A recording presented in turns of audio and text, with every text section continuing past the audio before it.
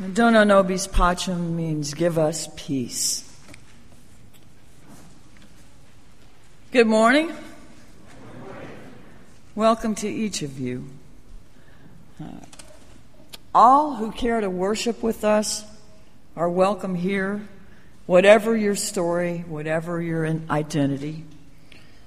If you're visiting and find that you'd like to know more about us, there are some blue cards in the pews that you can fill out to get our newsletter or to say that you'd like to speak with someone on the staff. Also, there are people in the foyer at the table on the left as you go out who can answer your questions and would love to discuss this place with you. Unitarian Universalism and All Souls specifically. There's a list of activities that's included in your order of service, and anyone who would like to attend those is welcome to those as well. There's usually a contact number there, so if you see something that strikes your fancy, you can call and find out more about it if you'd like. And otherwise, you can just kind of show up, I think. Today is part of the service, and also next week. We're taking two offerings. The first one today, as will the second offering next week, is a special collection for the churches in the New Orleans area that are still digging out from under Katrina and mightily striving to recover. At General Assembly, they had all sorts of displays and ways that people can be engaged with them. I told them at that point that we would be sending them some money, and so if you're planning to write a check for that, I wanted to give you some heads up so you can maybe write either New Orleans or Katrina or something in the subject line of your check. But that will be the first of our two collections today. The first one will be for Katrina, and the second one will be our regular offering. As we move towards the body of the worship service, we'd like to ask that you please silence or turn off electronic devices.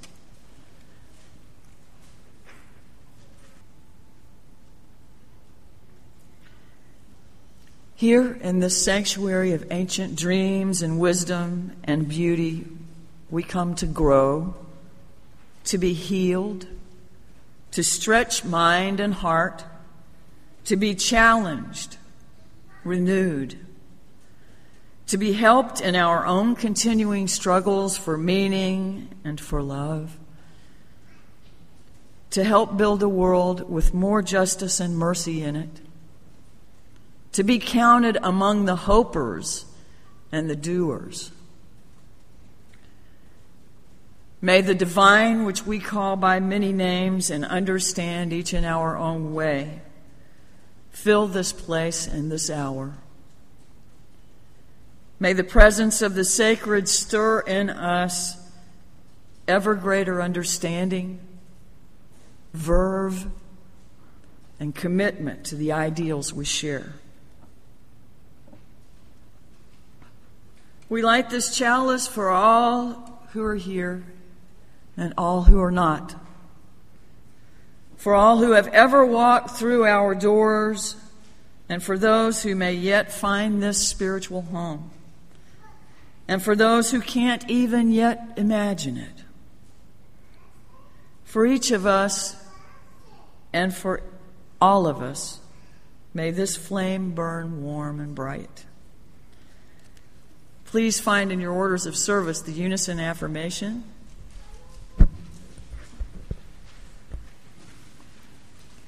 And then stand in body or spirit and say that with me, please.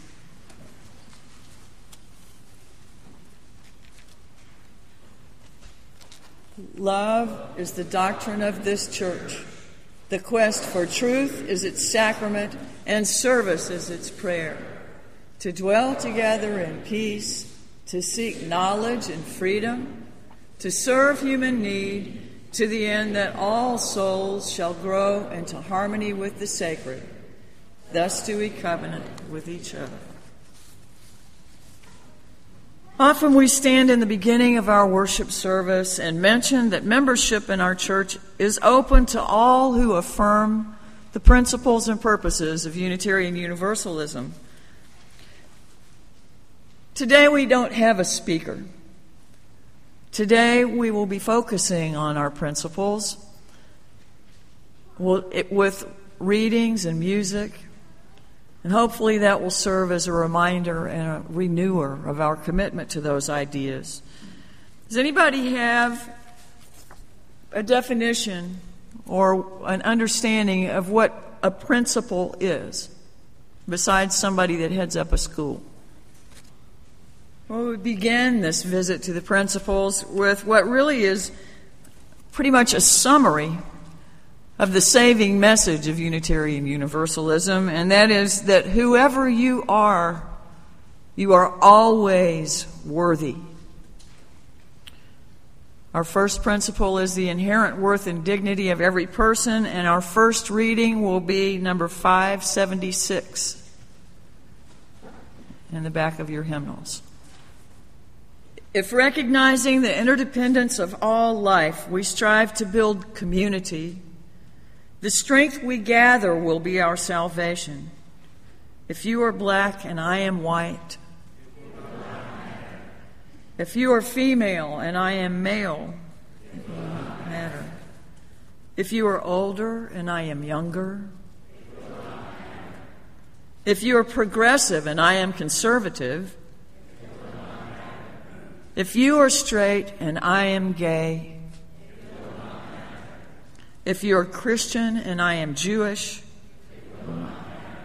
if we join spirits as brothers and sisters, the pain of our aloneness will be lessened, and that does matter. In the Spirit, we build community and move toward restoration. Our next reading is number 579.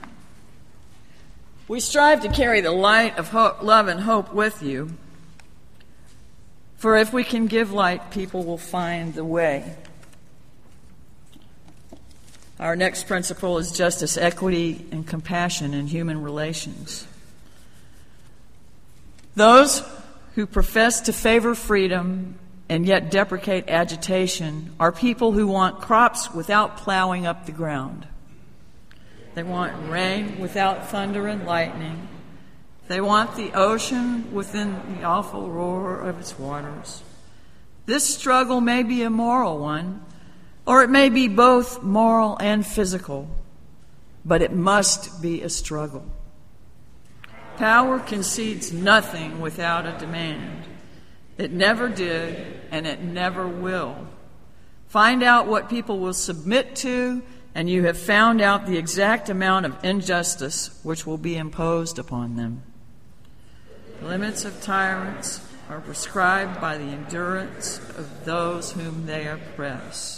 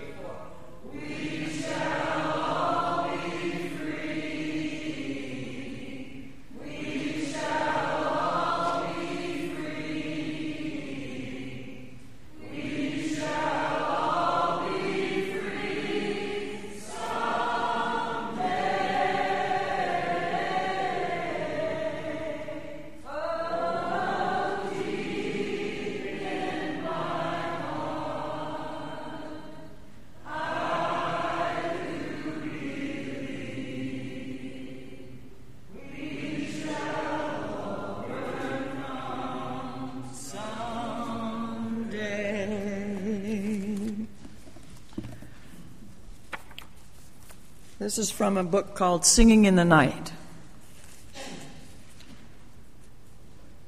A few days after Hurricane Andrew devastated southern Florida and parts of Louisiana, I heard someone neatly wrapping up the events in bad theology. I was listening to my favorite public radio program when a report described a worship service in Florida church that had been mildly damaged by the hurricane. This church had suffered less than many of its neighbors. Volunteers had mended the few holes in the roof with donated plywood, and worship services continued. The minister, however, found deep significance in the lack of major harm done to the building. "I have driven by Lakeside Baptist Church. It is gone," he roared. "I have driven by Main Street Baptist Church. It is gone. I have even driven down to Believers Baptist Church. It is gone. God has spared us," he concluded. God has spared us. How easy it is for some people to examine the conditions of their lives and to conclude that they are better loved by the powers of the universe than a Somalian woman with 3 children starving in the desert. How easy it is for some people living in comfortable conditions to believe that they deserve all they have and that a man born and raised in inner city slums deserves his lot in life too. It would be easy and comfortable to believe these things, but I do not. I'm convinced that we are all interconnected. We are all responsible for one another. It's hard to choose my words judiciously after hearing such an adamant declaration of bad theology. Yet after the sad and sarcastic responses finished playing through my head, one certainty remains. We who believe otherwise must not keep quiet. To keep our message to ourselves allows such bad theology to become the theology of America. If a radio reporter ever came to my home, I would say that God is the creative force that has cast each of us into the world. God is the love in and between people. God does not willfully direct hurricanes onto the beaches of the unjust. God is the moral conscience that demands we walk these beaches hand in hand, building together where hurricanes have destroyed. I know all of us heard stories from one source or another proclaiming that the stuff done to the Gulf Coast was retribution, and I know we all know better than that. Certainly, that's not a part of our belief structure. So let's remember the people that are still working to dig out from under that and to survive the biases of an uninformed public. The poet Rumi wrote, "I've given each being a separate and unique way of seeing and knowing and saying that knowledge. What seems wrong to you is right for him. What is poison to one is honey to someone else. Out beyond the ideas of right doing and wrongdoing, there is a field. I'll meet you there." Our third principle is acceptance of one another and encouragement to spiritual growth in our congregations. And the reading will be number 664. Give us the spirit of the child. Give us the child who lives within. Well, we trust the child who imagines, the child who sings, the child who receives without reservation, the child who gives without judgment. Give us a child's eyes, that we may receive the beauty and freshness of this day like a sunrise. Give us a child's ears, that we may hear the music of mythical times. Give us a child's heart, that we may be filled with wonder and delight. Give us a child's faith, that we may be cured of our cynicism. Who is not afraid to need, who is not afraid to love.